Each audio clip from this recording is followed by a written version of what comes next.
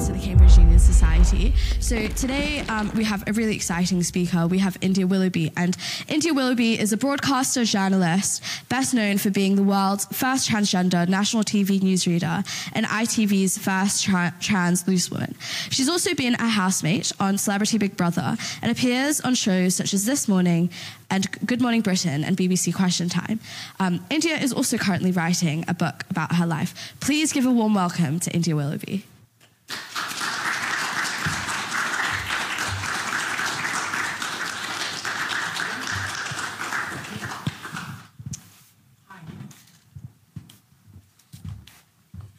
Hi, everybody. Cool. So I kind of wanted to start. So the way it's going to work, like all union events do, is we'll go through about 30 minutes of a moderated Q&A before we go into 30 minutes of an audience Q&A where you all get the opportunity to ask India your own questions and things like that. But to kind of begin with, I kind of wanted to ask, so I read a bit about this in your biography just then, but you've kind of been like, what you kind of do is broadcasting on TV. I was just wondering what kind of drew you into broadcasting and kind of, being on TV and being someone that everyone kind of knows? Well, it was a séance with the dead live on late night radio, which is a bit abstract. So initially I left school at 16 and I got this horrible job in Top Man, because it was offering the chance of £40 a week, which back in the 80s was quite a lot of money. And I thought, do you know what? Instead of staying on and going to university, I'm just going to take this job and get the quick money. But within a year or so, I'd realised that it wasn't fulfilling in any way. Despite the fact that I got 25% off my clothes, it still wasn't very fulfilling. And I thought, well, what have I always been good at? And I'd always been good at writing in English. Yeah. So I spotted this ad in a local paper, and it was what was a free newspaper. I'm not even sure they have them anymore. But basically, the premise of a free newspaper was that it made all of its money from advertising. But to justify its label as a newspaper, it had to have copy around it. So they weren't that fussy who they took on, but they did take me on. And to cut a long story short, I was quite good at it, and I was spotted by the proper newspaper, who said, well, look, we think you've got a talent and we'll indenture you. And being indentured is basically a two-way deal where you agree to sign up and do so many years' work for an employer. In this case, it was the local newspaper. And in return, you promise that you will work for them for 5 years, minimum service. So I thought, well, this is great. I'm going to get a career. And that's what I was doing. And I'd done that for a while. And then one day, the local commercial station, a guy called John Myers, who became the government's person within radio. He was so good at local radio. He had a late night show, and he asked me to come on because he was doing a live phone-in with the dead. And how that worked was he had a spiritualist coming in, and they were taking calls, random calls, and the spiritualist was reading the calls down the line. And he invited me to come along and do a feature, like a colourful feature on this. And he loved the feature. And after he read it, he said, look, team, come and work, because he called everybody team, come and work for me. So I ended up getting a job in local radio, and the local radio was owned by ITV at the time. And then after that, ITV said, well, look, we like what you do. Why don't you come and read the news for us? And so that's what I did. ITV Border, covering Cumbria and southwest Scotland for 7 years. But that was as the old me. Yeah. But obviously, I knew something else was going on in the background, which I'd always tried to ignore. And I thought I would go through life successfully, kind of keeping it under control and boxed off and not acting on it. But it just got too much for me. And I realized that I can't read the news on a Monday as Jonathan, as I was then, and then come in next week as somebody else, as India, as I ultimately be. This was in the 1990s kind of time. So I thought, well, TV, for all it pats itself on the back as being very woke and all about equality and lovey, there were no trans people in TV. And I'd heard conversations within the newsroom whenever a trans story had cropped up, where people who were otherwise very socially aware, about racism, etc., when a trans story came up, they would laugh at the individual, or they would be quite derogatory. So I thought, it's just not going to work. I can't come out publicly in TV. So I actually quit my job as an ITV newsreader, and I disappeared. And I went away, and for 5 years, I had this fantastic secret life, because I'd come to the conclusion, when I'd looked around, historically, trans people, when they come out, their lives kind of explode, and you never know where the pieces are going to fall. And in a lot of instances, the trans person loses friends, they lose members of their family, they almost definitely lose their job. And it's quite cataclysmic in a lot of ways. And I was terrified of that. But I still needed to come out and breathe, as it were. So I came up with this crazy idea. I thought, well, if I actually split my life in two and really compartmentalize it, and maybe spend 2 days a week with my existing friends as the old me, Jonathan, but then I have 5 days a week in a different city as somebody else, then that would take away the stress that I was feeling and the need to live. And so that's what I did. I ended up, whereas I was living in Carlisle, I left my job and I got a very ordinary office job in the NHS in Newcastle, an hour's drive away. And from Monday to Friday, I picked a really anonymous name, because I wanted nobody to pay any attention. So I picked the name Joanne Charles. Charles, because Charles used to be my middle name. I thought, well, that'll keep a little sort of a link. And I thought, Joanne, it's a nice name, but it doesn't stand out too much. So for 5 years, I had this office job working as Joanne Charles without the trans tag attached to me. And it was wonderful. It was just, I was able to kind of orientate myself and find who I was. But then after 5 years, I thought, well, why am I flip-flopping all the time? I know who I'm happy, and that was the point that I came out, and I thought, do you know what? Why should I be forced to give up my job in TV? So I approached people to get back into it, and I ended up reading the news for ITN, Channel 5, and that's when Loose Women and Celebrity Big Brother came in. And kind of going into a bit of what you said there, I mean, looking back at the 1980s, 1990s, where I think you see a lot of kind of anti-LGBT backlash in Britain, and then kind of looking at now, where I guess you can say society has become more progressive, more woke in a way, but I guess you still see so much division and so much kind of demonization of the LGBT community, but particularly trans people. What do you think has kind of changed as you've kind of navigated that time period?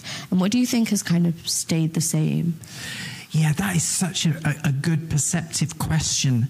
I think generally speaking, the world has improved on equalities, certainly in terms of race and religion. I think we're a lot more aware these days as a whole, as society. But I remember when I did come out, as it were, and I started attracting national attention. One of the first interviews that I was invited on to give was on Lorraine, which is the ITV early morning show, which follows Good Morning Britain. And I don't know if anyone watches Lorraine. Lorraine Kelly is a big supporter of the LGBT community. So I went on and I did the interview, and one of the questions that Lorraine asked was, how do you think things will go for you from here and for trans people generally? And I remember saying, this was 2017, and I remember saying, I think it's going to be supersonic, our acceptance, because we've got the internet now, and knowledge is power. You know what? The big thing that's always held minorities back historically is ignorance, not being aware of the facts, and fear. But with the internet, trans people aren't going to face that. We're going to have it much, much easier than ever before. How naive I was, because obviously the internet can be used for good, but it can also be weaponized and used for bad. And it very quickly became apparent to me that the status quo, the powers that be, the establishment, wherever you want to call it, didn't really want trans acceptance for various reasons. Whether, some groups have religious objections to it, others are just to the right politically, and they're historically opposed to LGBT plus across the board. So this was a new thing that they didn't want to see accepted. And they, sadly for me and the trans community, they have very successfully marshaled and weaponized platforms such as Twitter, because trans people, at the end of the day, we are a tiny population. We're like 0.2, 0.5% of the population.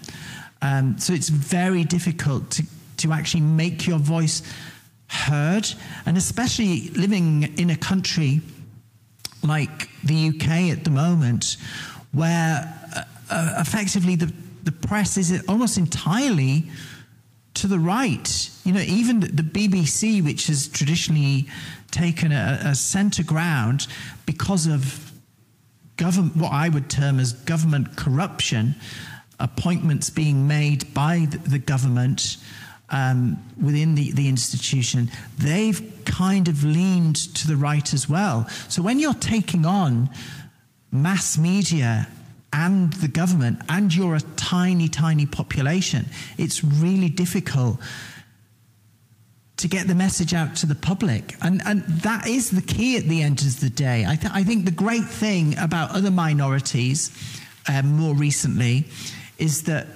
representation essentially is everything. Once you see people from minorities that you may not know a lot about, or you work with them and you become friends with them, then any lies or misrepresentation that you've seen or heard on the airwaves, they just kind of evaporate, because you think, well, no, Fred or Susan, I know them, they're not like that. So all the lies fall away. But unfortunately, trans people, we're kind of still knocking on the door to get that access. And kind of as someone who is one of the most prominent trans people in Britain, how do you kind of find yourself, obviously, navigating that space between, you receive tons of hate online, especially on Twitter, and through the media, which you say is perpetuated a lot of kind of the climate that we see today, and also, standing up for the community at the same time, right? And kind of how do you see yourself juggling those two things? Because, it can be extremely personally taxing to have that much hate all the time and to have to go under protection. But at the same time, as you were saying, representation the best ways. So how do you kind of find yourself? Yeah, I struggled really badly when I initially encountered this. It's essentially a tsunami of hate that exists now. And I really struggled for a lot of time with it. But now I've gone through my crying phase, and now I'm in the zone where, no, these people are idiots. Why am I going to shirk back into the background or be ashamed of myself? I haven't done anything wrong, and neither has any trans person.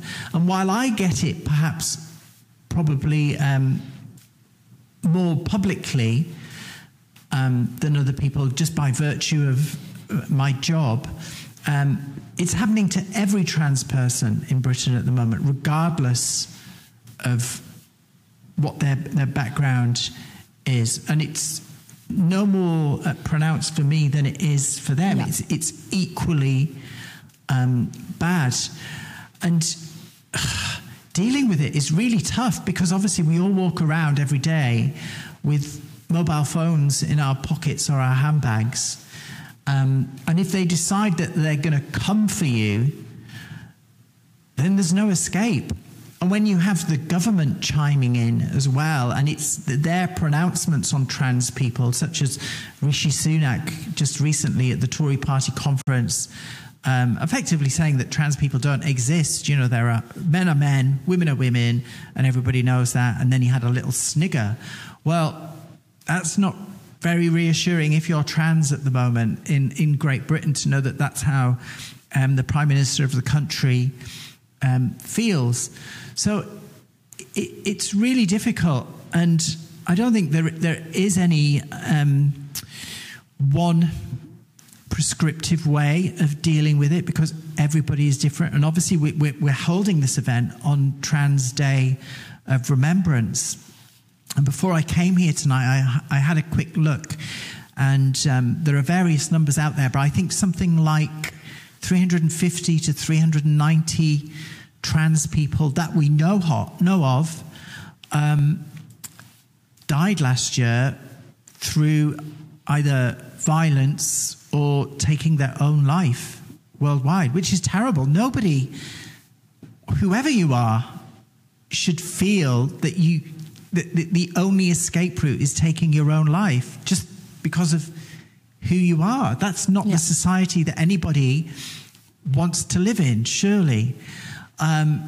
So it's really difficult. I'm not sure what the answer actually is to the question in how to escape it or manage it. But the key to it is definitely, as far as I'm concerned, it's visibility and just doing normal things. It's not necessarily banging the drum. I wish it was as simple as that, and then everybody could stand up and just say that trans people are normal, just get on with it and forget about it. But I think it's more of a subliminal thing. Unfortunately, the volume from the anti-trans movement is so loud that it kind of drips and starts to infect people, even good people who aren't necessarily anti-trans. If their only source of information is mass media and they don't hear the other voice at all, they assume subliminally that it's uncontested, that's accepted, that is fact, when it's not the case. So you often end up with trans people such as myself and other people, when they do get a platform, they're trying to take on maybe 6 months of lies that have just been told, and you can't do that in 5 minutes. It's such a complex and dense subject. And I think picking up on what you said about the government, and in particular about what was said at the Tory party conference, about what a man is and what a woman is, and the statistics you pointed out on the climate in the UK for a trans person and what we've seen in the past year, especially kind of looking today and like celebrating the Transgender Day of Remembrance. When we look, I guess, at the opposition too, you kind of don't see much difference. I mean, Keir Starmer publicly refused to define a woman. You had Rachel Reeves saying that she was going to protect women-only spaces from trans women. And in that kind of climate, when we see what trans people go through every day in Britain, what you kind of see the two major parties saying how do you manage to stay so optimistic when, is it fair enough then just to expect the Labour Party to hopefully come into power at the next general election and then say, but we can push them more to the left, right, on this issue? Or is there more that you see that can happen right now? Or do we then look outside of politics, right? What can we kind of look to in terms of improving the climate that we see today? Yeah, well, to be honest with you, I'm not optimistic about Labour coming through. Obviously, I don't want a Tory government, and because of the system that we have, then it's only Labour that can replace them. So I want Labour to come in that respect. But I have serious concerns about Labour. Even today, the Labour Party have issued an official statement on Twitter saying we stand with the trans community on Trans Awareness Week. But that's just not true. They've ran away from the trans community. They've broken every single promise they made to the trans community.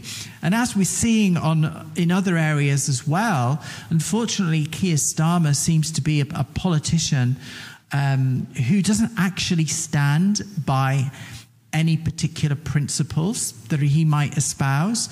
If the wind changes in a different direction, historically, if you look at his track record, he will actually change. His focus is purely on getting into number 10, and he will throw people under the bus, not just trans people from other demographics as well. So that does not inspire great hope for the future. The great hope for me for the future is people like yourselves.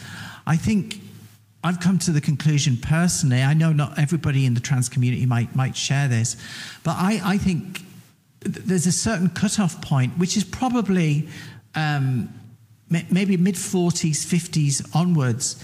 And I'm not sure, unless they're already socially aware and sympathetic and understanding of the situation that trans people face, that those people can actually be convinced because of the times that they grew up and the type of media that they digest. The great hope for the trans community really is going to be a long game, not the supersonic change that I was envisaging when I was on Lorraine. It's actually going to be as long as it took for gay people, for instance, to get rights. Because my sense, when I go around the country and talk to people, that there is a massive difference from, I would say, certainly 30 and under, maybe 40 and under. It's not such a big issue. Everyone's quite cool about it. They don't really have the animosity that the older generation do. So I think for the trans community and people like myself, obviously we've got to keep making that argument and trying to fight back as we can. But it's not going to be a quick fix. Even when Labour come in, you mentioned a couple of individuals there, as well as Keir Starmer. Rachel Reeves, a lot of her statements on record are using what I would call gender critical terminology, adult biological male.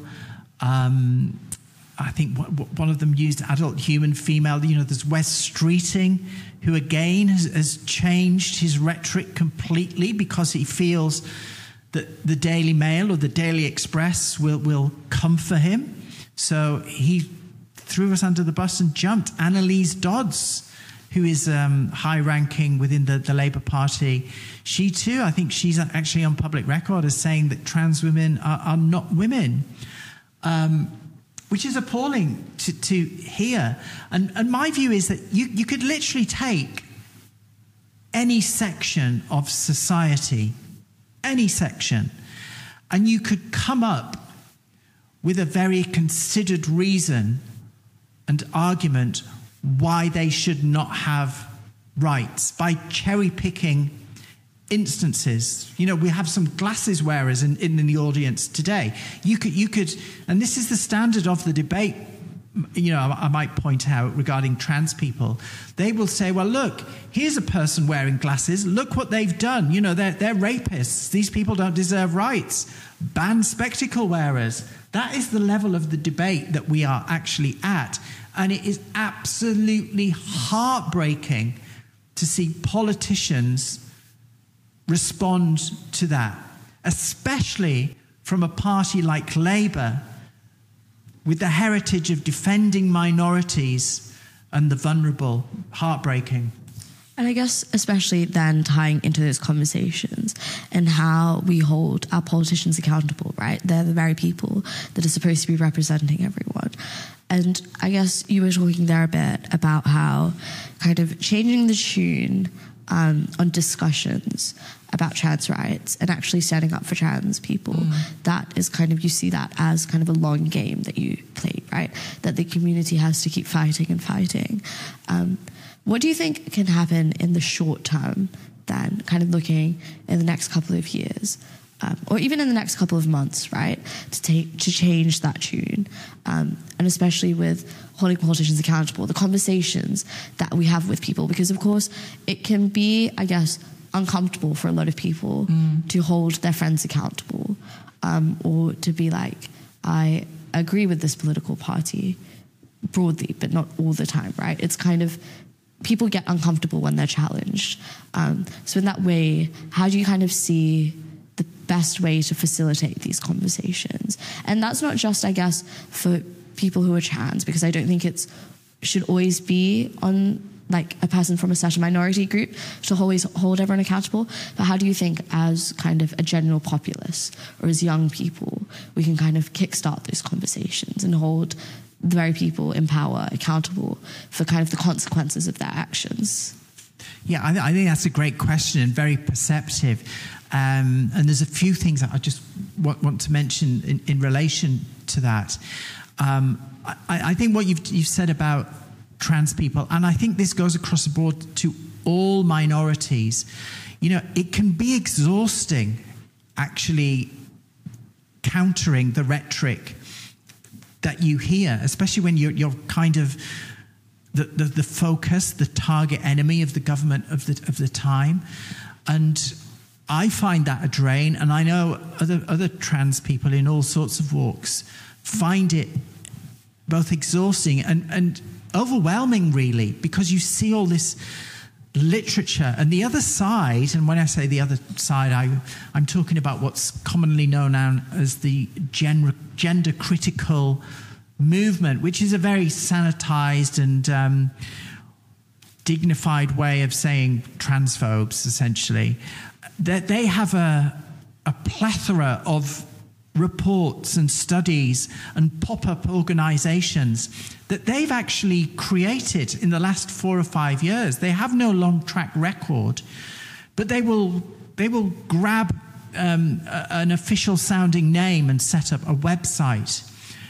And unfortunately for us, to the public who don't scratch the surface, sometimes they assume these people are representing masses of individuals, when in reality there may be 2 people in a bedroom running a website that just happens to have a very impressive looking logo. So I think for a lot of trans people, when they're waking up every day and they're seeing this volume of hate coming at them, it can be so overwhelming, and that's why they end up in a situation where sadly some of them end up thinking, is life actually worth living?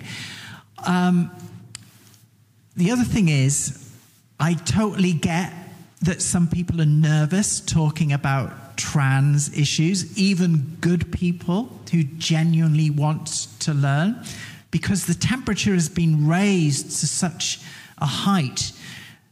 There's a nervousness about maybe asking certain questions, which most trans people are more than happy to answer, because if it's well-intentioned, that is the way forward. We're in Cambridge, education, that's where it's all about. That's the key to everybody having a better life. So trans people don't object per se to answering questions, or personal questions even. It's just the intent that's behind them. And if it's coming from a bad place, then obviously trans people will have their elbows out. And again, it comes down to perception. The only time most people will see a trans person in the UK on media is in a trans on trial situation, when they're maybe in this kind of dynamic, but with somebody who's really aggressive and hostile to the trans community, attacking, going for the jugular. But if you're just Joe Public sat at home and this is your only visual of trans people, you're going to see a trans person with their elbows out, maybe looking a little bit spiky and fighting back. And you think, oh, they're quite an aggressive bunch. But obviously we're not. And that plays across all minorities. You know, I think all minorities will have experienced this during history. So we come back to the question of how do you actually take that on and get the changes made?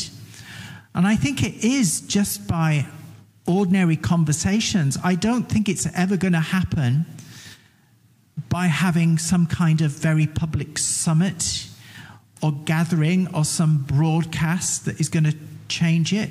It's going to happen at grassroots level, just in ordinary bars, in ordinary clubs, restaurants, venues. And I also know that when you hear somebody being transphobic, it takes a lot of guts to challenge it. And if I'm honest, I actually experienced it last week, and I didn't say anything just because I didn't feel safe in the environment I was on. I was actually on a train. I've bored a few people in here about this horrific train journey that I had last week, going from London to Newcastle, which ended up taking 9 hours. And I ended up sat on the floor on the carpet in this carriage, and there was an old guy there who'd had a little bit to drink, but he was basically just a bore. He started talking about the fact that he'd worked on the railways and he had nothing against women. He had 2 good women in his life, but the railways went to pot as soon as they started taking on women. And he said this in front of the whole carriage as if he was addressing the audience, and it was a perfectly normal thing to say. And everybody kind of looked at each other a little bit nervously. Then he went on to black people, Black Lives Matters, and by then everyone's looking at the ground nervously. And then he went on to trans, and he started talking. He was Scottish, and he mentioned the fact that everybody thinks the SNP is great, that lives in England, but they don't have to live under Nicola Sturgeon. And as far as he was concerned, if you go to school as Henry initially, then you can't be a Henrietta, can you? And he was asking this question, waiting for people to respond. And nobody did respond, which was a good thing. They didn't condone what he'd said. And I felt this thing. I thought, he obviously doesn't know that I'm trans. Do I speak up at this moment? And if I do speak up, probably the whole carriage is going to turn to me, and I would have an audience. And I didn't do it. And I'm not sure whether that was the right thing or not in that circumstance. I think my judgment at the end of the day came down to the fact that when I looked at him, he was an elderly gentleman. He was 60, maybe 70 years old. And I thought, well, what is the point? He's not going to change his mind. But I think each circumstance is different. And I think if you are in a situation where you think there is a chance that you can persuade that person, then I think you should take it. Obviously, your own safety is paramount as well, because in these situations, whatever the minority it is that you may be defending, there are certain social occasions or gatherings where it's probably not wise to actually hold your hand up. Yes, it's very brave and you could become a martyr, but you could get hurt. So, yeah, I think speak up if you can, when you can, and that's the only way that I can see it changing. And I guess with those conversations and about speaking up, I think with a lot of institutions, especially with the idea of free speech and platforming and what voices institutions platform, often kind of a lot of the defense of hosting gender critical kind of people and voices is that, you know, a lot of institutions provide the opportunity to challenge those voices, or that we should hear those voices out to kickstart those conversations. And, you know, we're not any different.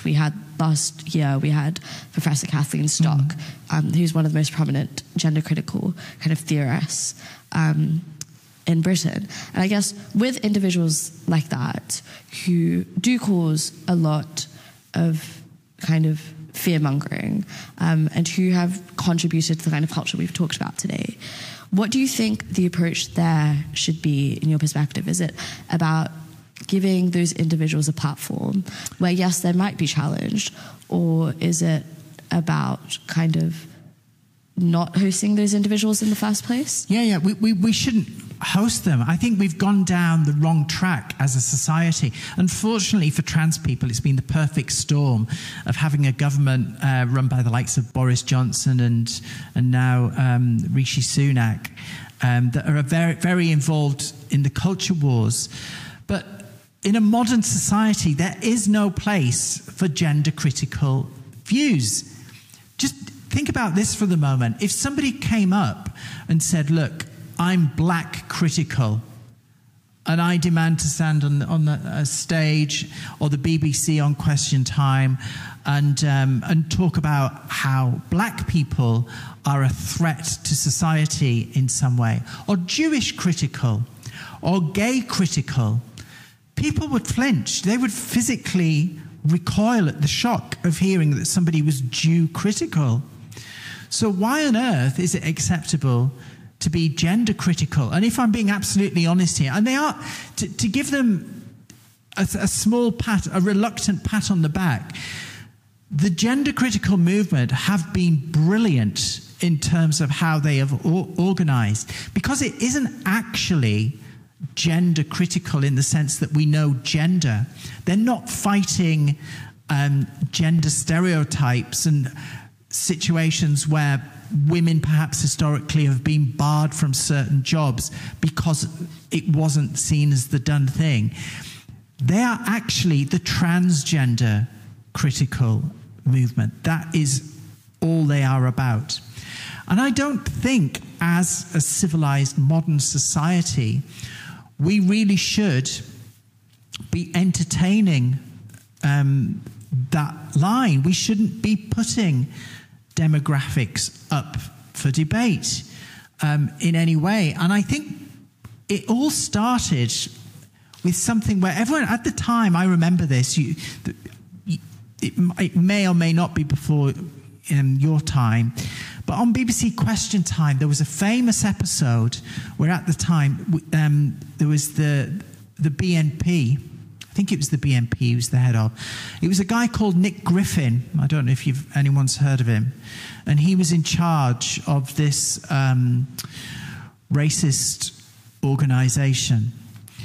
And the thinking at the BBC was that, why don't we have Nick Griffin on Question Time, the big political show of the day? And they did. And Nick Griffin was taken apart on the programme, which initially seemed to be a good thing. But the problem was there, you had opened the door to say that it was legitimate to put this type of person on this type of show, which is extremely dangerous.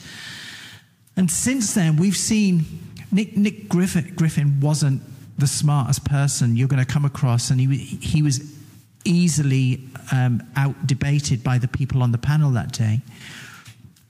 But obviously there are more sophisticated and intelligent people that hold these views, and they can put their arguments across in a very sanitized, dignified, intellectualized way, where it sounds a lot more digestible because it's coming from somebody who's very middle class, has been to university, maybe has a background in academia.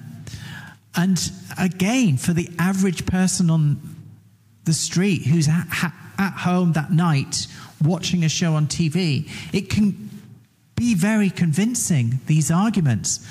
But the principle is, at the end of the day, surely, that no demographic within society is inherently dangerous through just being who they are.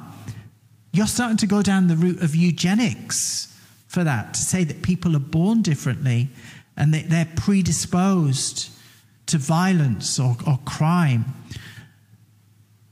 And there has never been, as far as the trans community is concerned, despite everything you hear, there has never been a trans crime wave in any country in the world.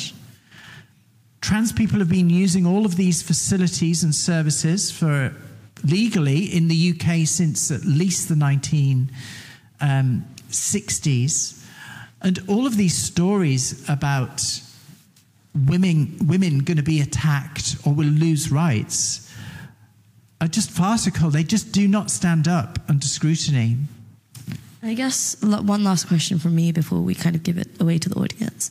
And I guess this is a bit ironic since it's kind of what we've talked about the entire time. But I guess, obviously, when you're part of a minority group, you're kind of always expected to be the spokesperson for that minority group, right? To like always stand up for yourself in conversation. Is there any point where you kind of just get sick of it and you kind of want to talk about other things? Yeah, all the time. I miss my old life because as a journalist, you know, you could go in and one day you could be talking about biscuits. I love biscuits. Or politics, or whatever's happening that particular day, whatever the story is.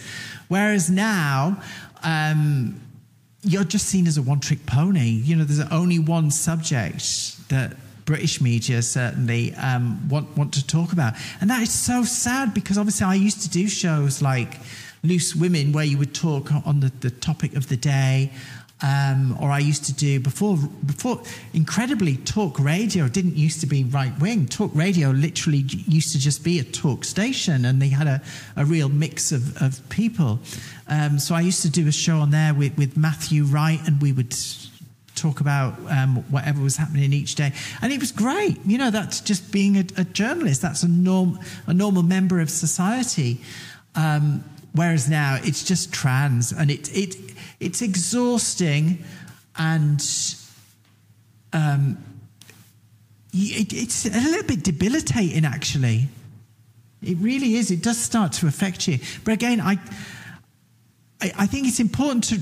I don't want to make too special a case. I know I'm here as a trans person on Trans Remembrance Day, but I think a lot of these elements that we're talking about here, they apply to all sorts of groups in all sorts of different ways. Essentially, I think it comes down to the power dynamic. People who hold power and can see an advantage in holding a particular group back or labeling them in a particular way will use that. And I think, sadly, that's always going to be part of humanity. To me, it's baffling that anyone can be cruel. You know, if you go on Twitter, I look at some of the things that are said, not just about trans people, about other people as well. And I think, wow, what do you get out of tweeting that, of actually writing something like that? But obviously there are people out there that get some kind of buzz and a kick from doing it. And I don't think we will ever get away from that or evolve from it. It's just how do we manage it and how much attention do we pay it? Thank you so much. We just have some time for a couple of questions from the audience. So if you just raise your hand, we'll go to you. We'll go right at the front there. So for young trans people, there are a lot of conversations surrounding question of social transition, physical transition, especially gender reassignment surgeries. And I guess there are a lot of regulations that governments and health service providers impose on these types of transitions, especially physical transition side of things. What are your thoughts on that and the significance this has for you? Yeah, great question. Well, first of all, there is no medical test for whether somebody is trans. I can tell you, having been through the system, it's one of those conditions where it's self-diagnosis. The person knows, and you do have to trust that person. Obviously, when it comes to the surgery element, doctors aren't stupid, and the current system, and it has been the way for a long time, is essentially that you can socially transition. There's no problem with that whatsoever, despite, again, I go back to all of these pop-up groups that have come out with their pseudo reports from gender-critical academics and what have you. But the history is that there's no problem with socially transitioning, which is essentially changing your name, how you wear your hair, how you dress. It's nothing permanent whatsoever. So my view is that the current system, I can understand why there are safeguards on the medical side when you get to that stage. And I think it's obviously it's perfectly fine that doctors should not be just dishing out things willy-nilly, but they don't actually do that anyway. There is a long-standing period where you go to see a doctor. I'm talking here for people who want to medically transition, because obviously trans encompasses people who are quite happy just identifying as trans, which I don't see a problem with either. You know, if somebody wants to identify as trans, that's fine. But if you go down the medical route, then obviously the professionals involved will have a period where they will monitor you, how you feel, just to make sure that it's the right thing for you. And obviously they don't want to get into a situation where they get into trouble for putting somebody down that route that isn't suited to it. But ultimately, it is a self-declaration. There is more scientific biological evidence for trans people than there is for gay people.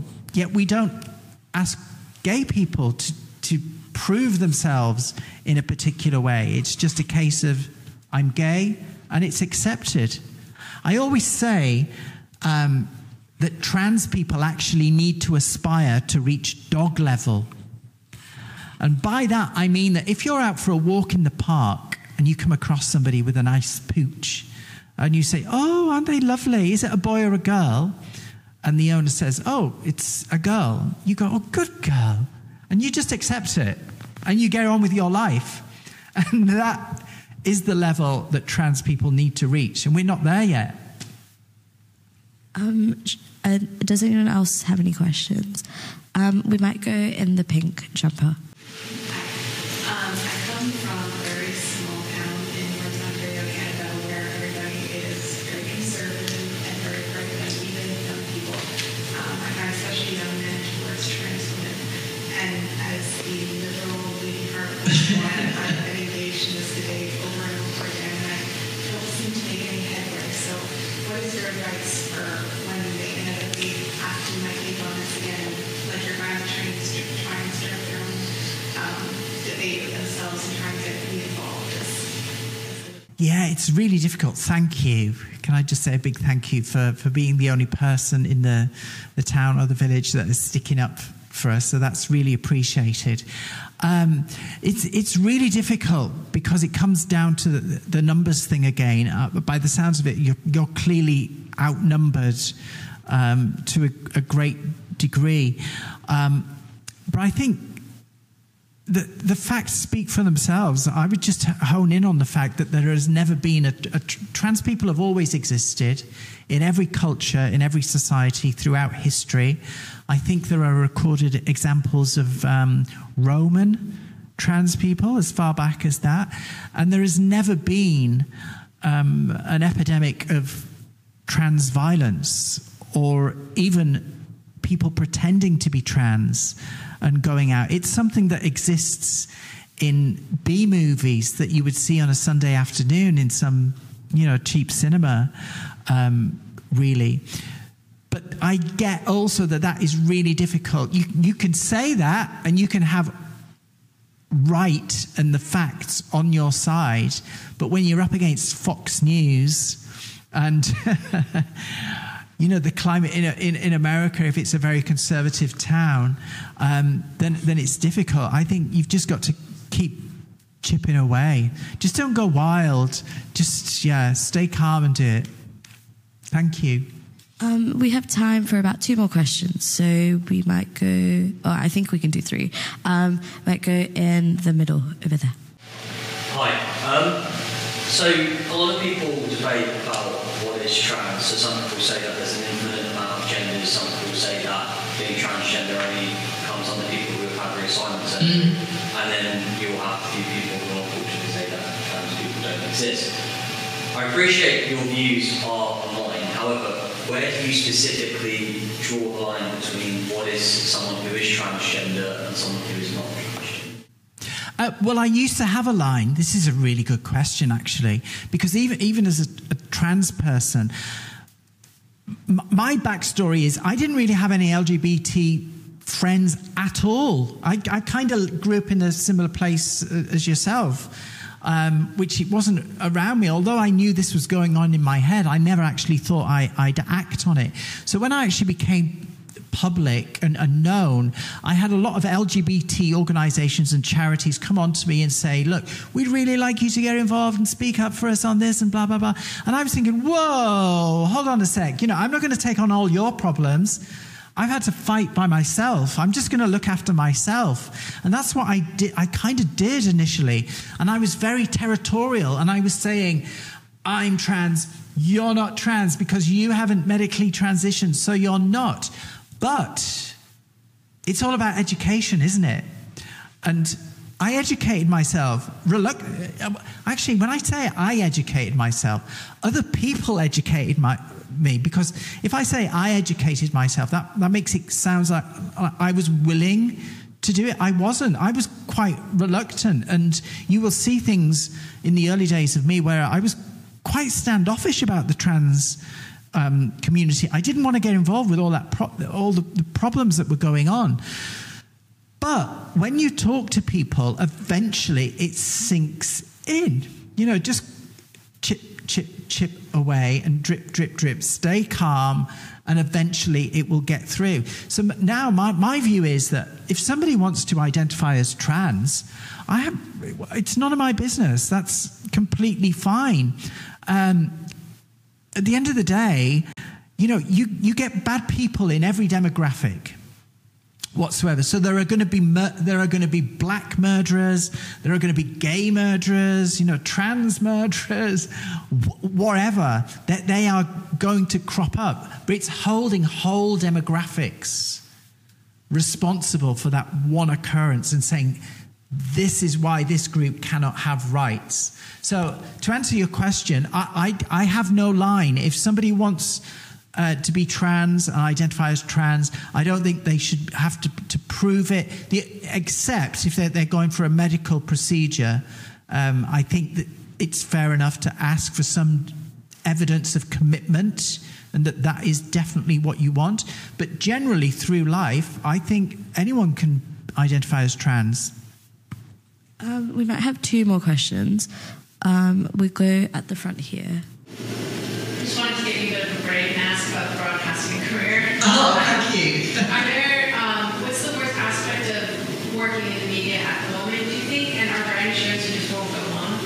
Yeah, well, the worst aspect is that it's very one-dimensional for me. Whereas I used to do lots of different kind of topics and what have you, now it's kind of narrowed down to this. But I am trying to change it a little bit this year. I'm doing First Dates, the 10th anniversary episode, which I think is going out in January, and that was fantastic. I loved doing that. It was so good. And then I've just done actually last week I did a thing. Channel 4 are doing a documentary. It is trans related. It's did anyone ever see a show on Sky TV? There's something about Miriam. Does anybody know about that one. So this was a reality show where it was a dating show, and you had a fantastic looking woman called Miriam on a yacht, and I think it was 10 guys tried to get a date with her, and each week it was whittled down, and then the final week it was revealed that Miriam was actually trans. And the guy went on the date and he collected his money, but then he sued the production company for the trauma that it had caused him. It's a big brouhaha about that. And trying to do different things. I think that the one thing that I wouldn't do was I got offered celebrity naked attraction, which is, for anyone who hasn't seen it, is when you stand in this human-sized test tube, which gradually rises up. So I just wouldn't do that. They couldn't get anybody to do it. I think somebody from Made in Chelsea said, yeah, I'll do it, but nobody else would. I think we had 3 hands up last time, so we'll just try and get through all 3 of those questions. So we'll start at the front and then go. So, I'm a trans boy, and I sort of knew it for a really long time, but it took me until this summer to actually identify as a boy. So, for you, did you sort of always know yourself as a girl, but it took you a long time to actually act? I did. Sorry, what's your name? Lola. Yeah, Lola. I always knew. I can't think of a moment in my life where it wasn't kind of in my head. It was the first thought in the morning when I woke up, and the last night. And I don't know how you find it. It was always there. I could go through spells when I could kind of ignore it and try and be this person that everybody expected me to be. And I genuinely tried that. That's what I wanted. I didn't want to have this thing going on in the background of who I was. I'd have liked nothing better than to just have been a normal boy and become a man and just had a normal life. But I couldn't get away from it.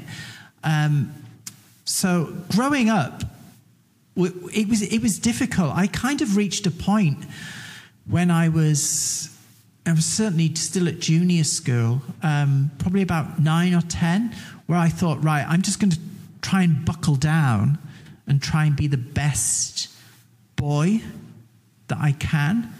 And then I just went along with life, as it were. But I think it was different then, because that's the 70s and 80s, and I was very aware, acutely aware, that if I'd have said something to somebody, there was a good chance that I'd have been carted off. Maybe had electric shock treatment or whatever.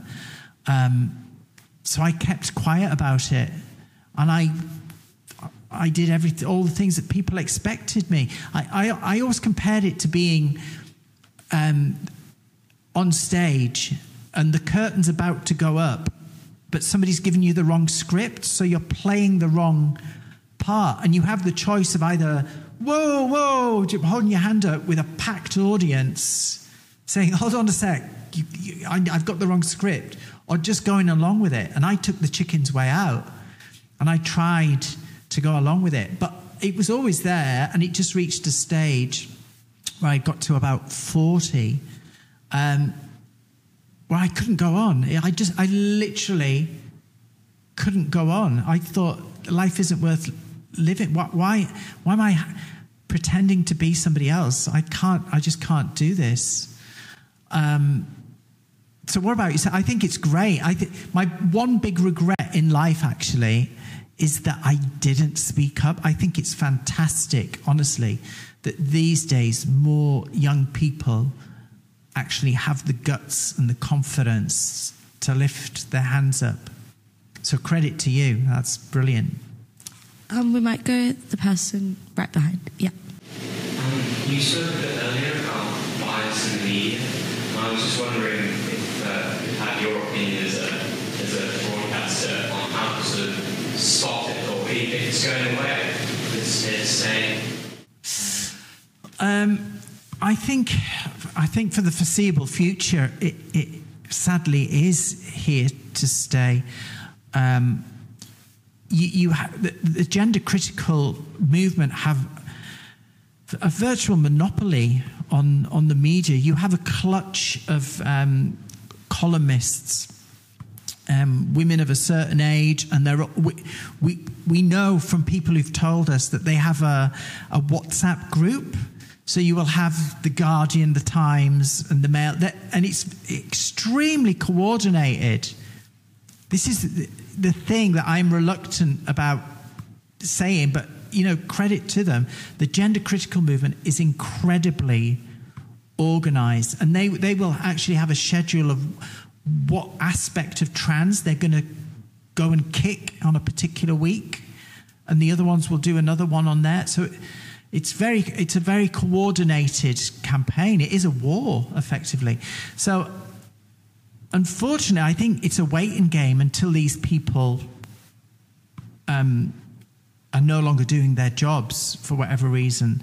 And there's such a reliance from the trans community on people of your generation coming through and changing that, because they are going to have to take on new journalists and broadcasters and voices eventually. And that's actually, that's who all of our hopes are pinned on, people like yourselves.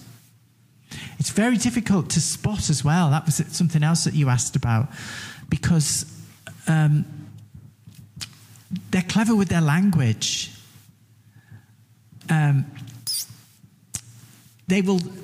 The most obvious example I can give you, and bear in mind, I'm talking about somebody at home watching a TV or listening to the radio, who have no investment in the trans community. They don't know anybody, so the only picture they're getting is coming from the radio or the TV, and they will hear somebody talk about trans people are going to be banned from this, blah blah blah blah, da da da da, and then in the middle of the conversation, it will start talking about. Well, obviously, men are faster than women.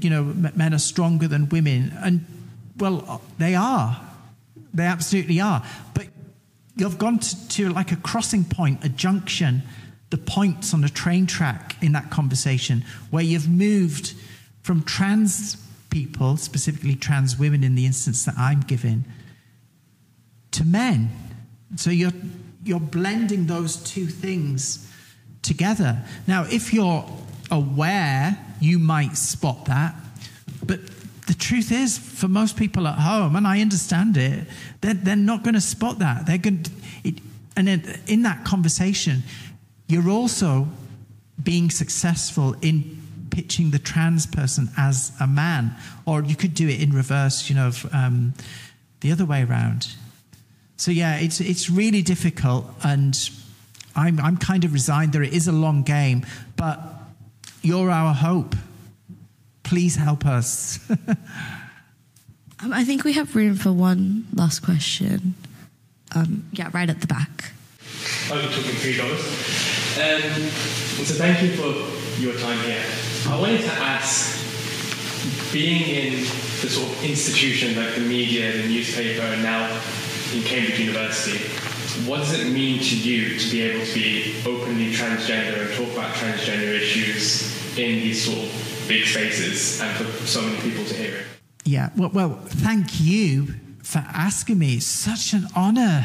It really is. I genuinely feel humble being invited, and it's just great to be in an environment where, as I've explained, I won't go over a stony ground here, but generally now the places I go, I kind of automatically put my elbows out and go into defense mode, because I'm anticipating the hostility that's going to come my way, and it's just so refreshing to be in an environment where I can tell, people are open-minded and you've come out to listen, which just means a lot to me. So sorry, what was it? What was the other part of your question? Say again. Just what does it mean to be in these institutions? Yeah, it's great. It's wonderful, and this is when we talk about how do we change things.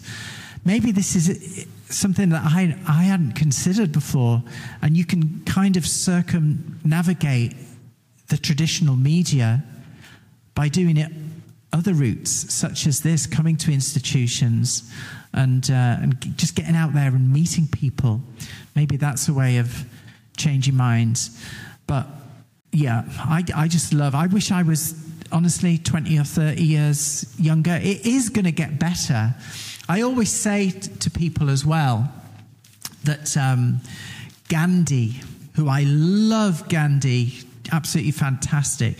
And there's a famous saying, some people question whether he actually said it, but it is attributed to him. And the saying is that first they ignore you, then they laugh at you, then they fight you, then you win. And I think trans people at the moment, we've been ignored. We've been laughed at in the 70s when it was Dick Emery, Les Dawson and all that kind of thing. But now we're at the fight stage, and then we win. So the good thing is that we've gone through those 3 stages that, again, all minorities have gone through. Nobody is gifted black rights or gay rights. There has been a period of conflict. And I think, sadly, I naively thought that because of the times that we were living in, and that we would look back on history and could see what had happened and how pointless it was resisting progress, that it would be the same for us. But clearly it's not. But we will come through ultimately. Thank you so much, India, and thank you so much to everyone for coming to what I hope was a really fruitful conversation. And as we celebrate the Transgender Day of Remembrance today, it's an absolute pleasure to have you, and we've been able to have such an insightful conversation. I was going to sing I Will Survive on, would you not like? No, I'm not. And on looking at the union this week, I just wanted to remind everyone that we have a lot of events coming up. Tomorrow we have Matt Kane to talk about being a queer writer and navigating the queer space through literature. And then on Wednesday we have Caroline Calloway before our debate on Thursday, and then a panel about being a young musician in Britain. So please do come to a lot of our other events as well. But please put your hands together for India Willoughby one more time. Thank you.